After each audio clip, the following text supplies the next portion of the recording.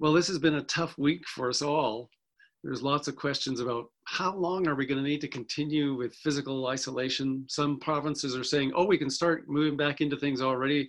Others are saying, oh, we better wait a little bit longer. Let's listen to our frontline workers. There's an awful lot of uncertainty. And uncertainty, I know you know this, uncertainty is stressful. And for us here in Canada, we've had an even more stressful time, I think, because we woke up Monday morning to the news that Nova Scotia, in a night of terror, had 22 people murdered by a deranged man dressed in an RCMP uniform and driving in a look-alike RCMP cruiser. He'd gone on this senseless, brutal, and savage killing spree. And so we're shaken. And this is a time of crisis in Canada, and the future looks uncertain. And in the news, there's lots of speculation. Are we headed toward a financial depression? Or how long will unemployment last, and how high will it go? How long will COVID-19 bring sickness and death and physical isolation? And throughout the world, there are changing political alliances that threaten peace. So this is a real uncertain time. There's growing fear that some political leader somewhere might threaten a nuclear attack, and who knows where all that could end. So the question today is this: how do we as a society live unless we have hope for the future? Do you have hope for the future in the face of what's happening in our world today? And there's a need to have hope and to have some kind of reason to believe that things are going to be at least okay. And in the Age of Enlightenment, which began in the 17th century with that famous French philosopher and mathematician René Descartes and his famous cogito ergo sum, I think, therefore I am, a whole new way of thinking about society began. And the idea developed that if we get enough education, if we get enough knowledge, and if we try harder and harder, we'll make human progress, and eventually we'll get to this sort of utopian place where good things are always happening. And of course, that whole idea came into a lot of conflict with the beginning of the last century. You know, first of all, there was World War I, in which 9 million soldiers and 7 million civilians were killed. And immediately on the heels of that was the Spanish flu epidemic of 1918. Soldiers returning from the First World War spread this virus all over the world. And at the end of it, 500 million people had been infected by the Spanish flu virus, and 50 million had died. After that, as though that wasn't enough bad news, after that came the Great Depression of 1929, and the result of millions of people losing all of their money, and they were impoverished. And the only thing that brought them out of that was something even worse, and that was World War II, and the deadliest conflict in human history. Somewhere between 70 and 85 million people died, many of whom were civilians. In World War II, there were massacres, there were genocides, including the Holocaust, strategic bombings, premeditated death from starvation and disease, and the only use of nuclear weapons in a war. No wonder that by 1945, as the hostilities were ended, many people looked at the brutality of the war and the devastation of the Depression, the millions killed in the Spanish flu epidemic, the First World War, and they wondered, where can we find hope? What can we trust in? We began to become a more secular society, and our hope is based, on those things that we put our trust in, like science and politics and capitalism and consumerism. But sometimes, in moments like we're going through, we wonder, where's the real hope? How can I have hope today? And we desperately try to hold on to the idea that with enough education, with enough work, day by day, we can make the world a better place. And we've kind of learned to turn a blind eye to our biggest problems. So we just try to push them off to one side, like the ever-increasing world debt, or the pollution that's endangering everybody everywhere, and rising sea levels and increasing murder rates, and the loss of truth because of things like fake news. And when we look at an incident like what happened in Nova Scotia and the uncertainty of the day, you start to question human nature. Are we really capable of building a great society on our own? Are we capable of doing good. And when you look at the results of the last century and all of the things that happened, the answer seems to be no, that maybe we need some help in this. And secular hope is leading us in the wrong direction. And the grounds for secular hope, that everything's going to get better and is getting better, don't seem to be showing evidence of truth. So you ask, why do you say life has no meaning? And it's because the secularist view is that there is no meaning to life, that once you die, that's the end of everything. Well, in the secular view, where there is no truth, where there is no good or evil, all life will one day be extinguished, and so ultimately life doesn't matter. And it's interesting because you can argue, well, you can live a good life doing good things, great things like, say, Mother Teresa or somebody like that, or you can cause pain, great pain and suffering. I don't know, a name that comes to mind is Joseph Mengele. And one day it'll all be over, and will it really matter whether you did good or bad? Well, if there's nothing more after this life, then maybe it doesn't matter. But if you know a deeper truth, one that's based on very solid evidence, you gain a reality, a truth that there is hope, that there is reasonable hope, that Christianity offers that hope, that there's something greater than death. And we need hope in our world today. We always have needed hope. So let me tell you a story of some people that have completely lost their hope, and how they found hope again. And this is that story of the road to Emmaus that happened 2,000 years ago on the very first Resurrection Sunday. And these two people were walking west from Jerusalem. It was late in the day. They were walking toward the setting sun. And as they walked, they were discussing the terrible events of the last 72 hours. And they were both followers of this great teacher and prophet named Jesus. And he'd made claims that he was more than that he was the chosen one of God, that he was the Son of God, that he was God come to earth to heal us. And many had become open to this idea. They were believing that this was the truth because they watched him. They'd seen the miracles that he performed. They saw the way he healed people, healed the sick. They saw the way that he stood up for the poor and the powerless, for children and the elderly. And the people loved him. He was very popular, a very real kind of person.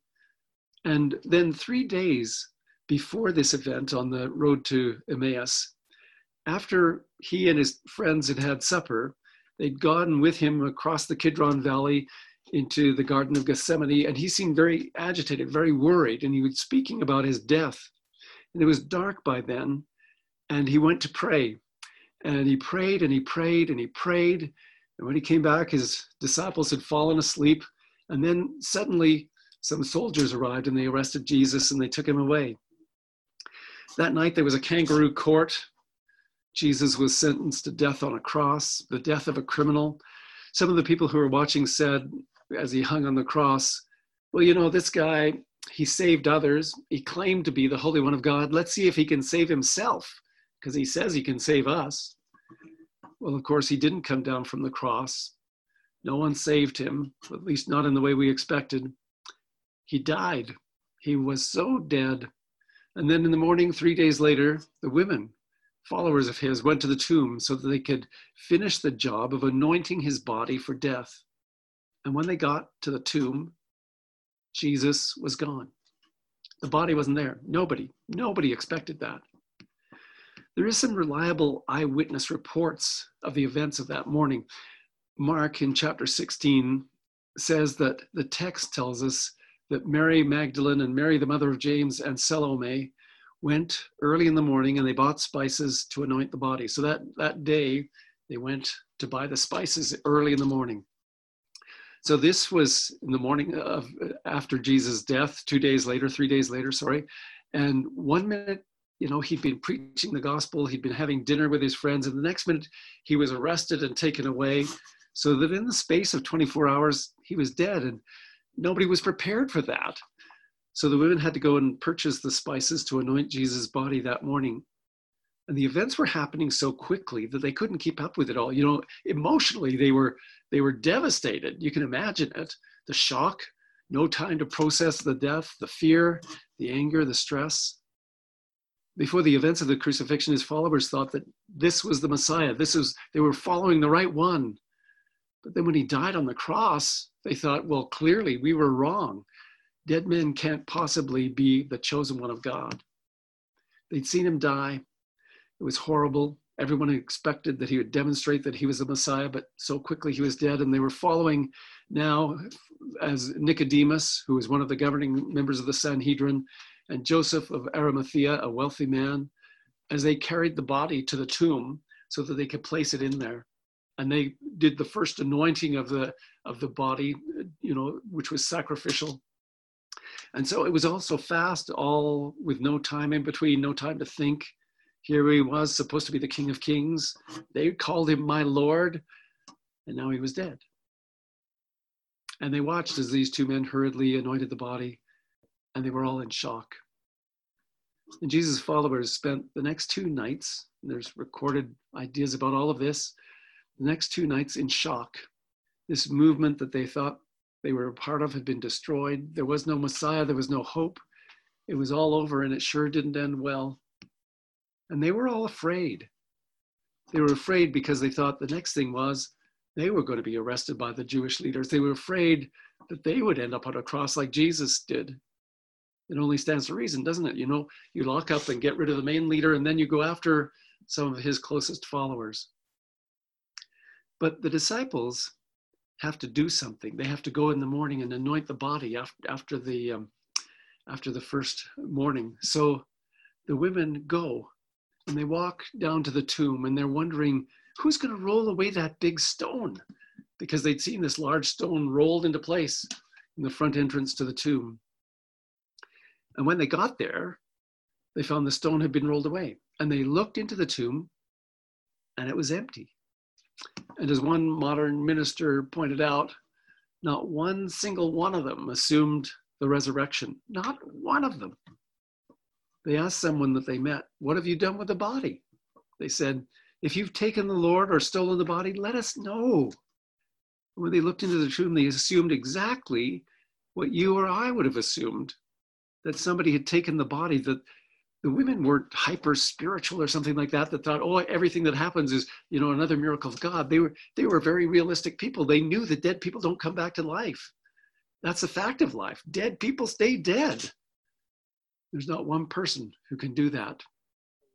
Well, maybe there's one. So the women, they go back to the disciples, the men who were too afraid to go out, and they say to them, somebody has taken the body and we don't know where they've put it. We don't even know who's done this. But the tomb is empty and the body is gone.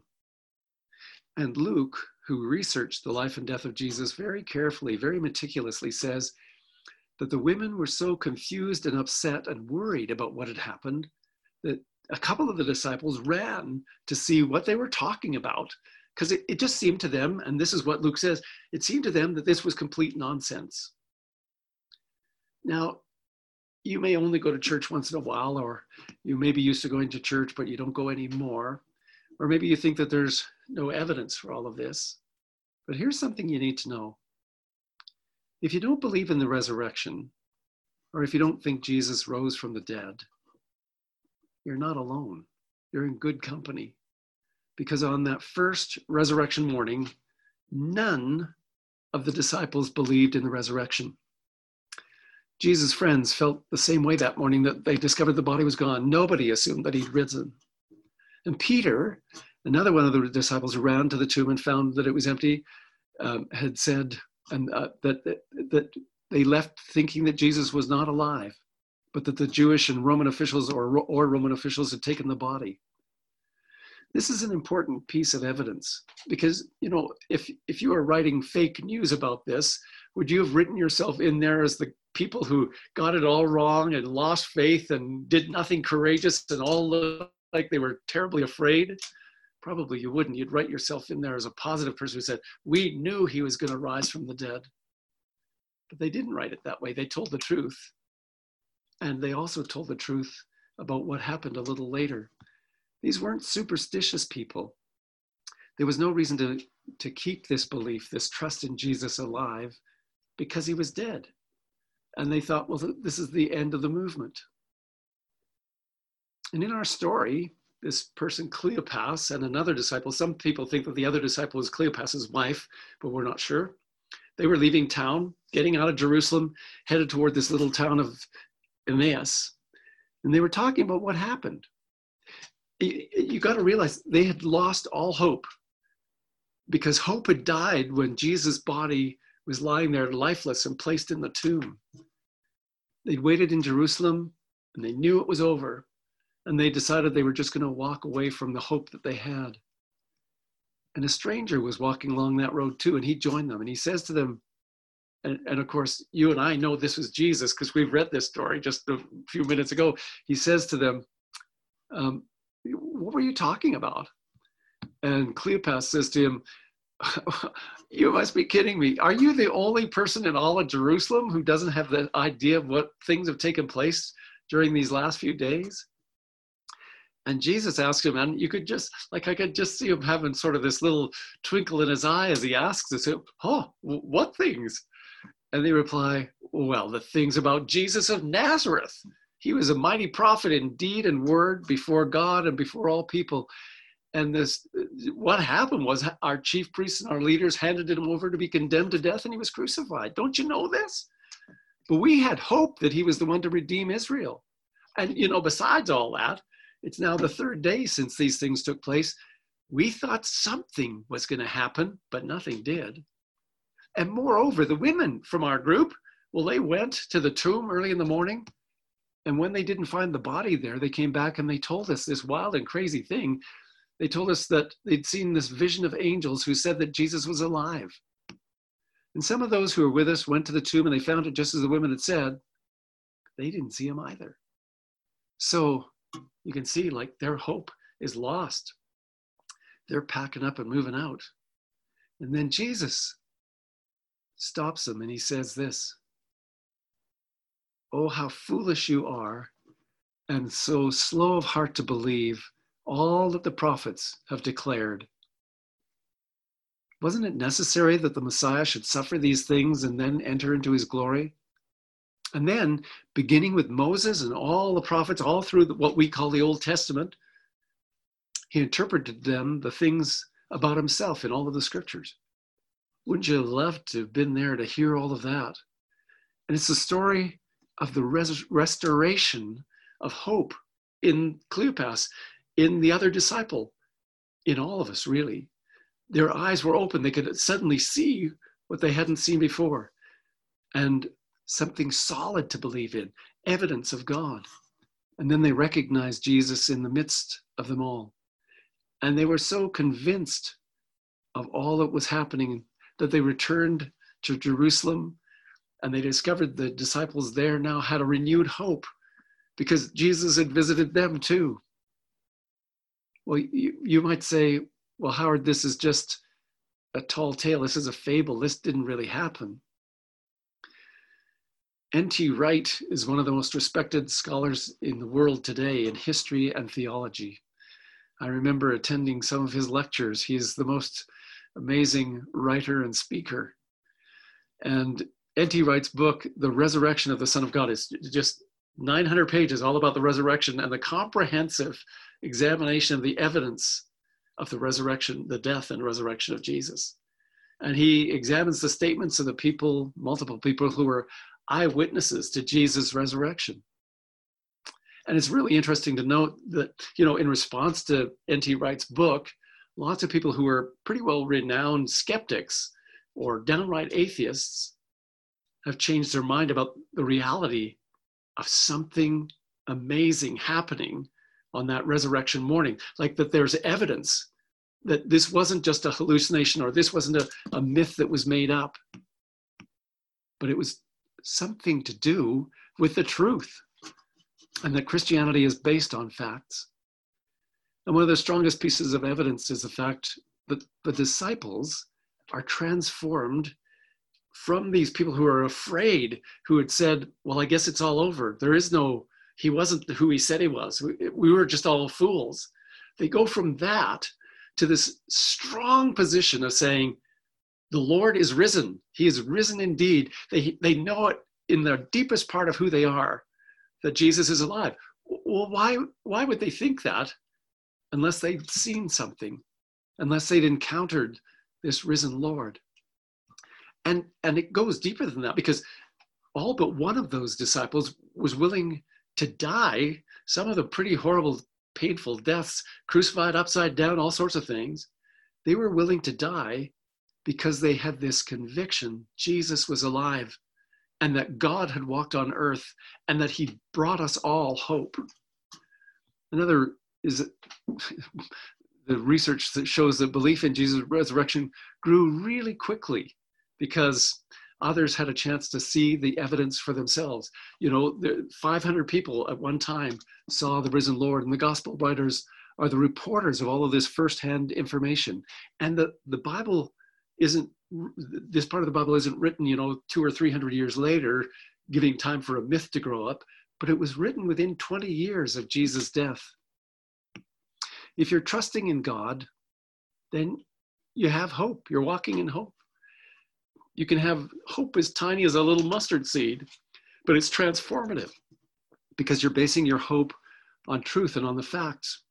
Peter writes, through Jesus and on the cross and proven through the resurrection, you've come to trust in God who raised Jesus from the dead and gave him glory, so that your faith and hope are set on God.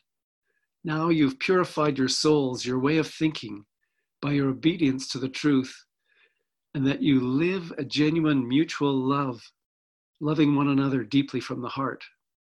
And through all of this, you are born again. It's that idea that seeing the risen Lord, or understanding that the reports of the risen Lord can be relied on, transforms us from the inside out. And suddenly, instead of the secular view where everything ends at death, we know that life doesn't end then.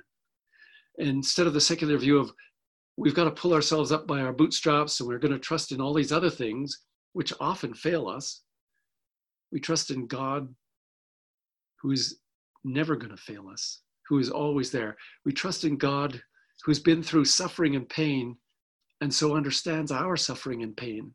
God doesn't promise us that everything is going to be rosy, everything's going to be perfect all the time.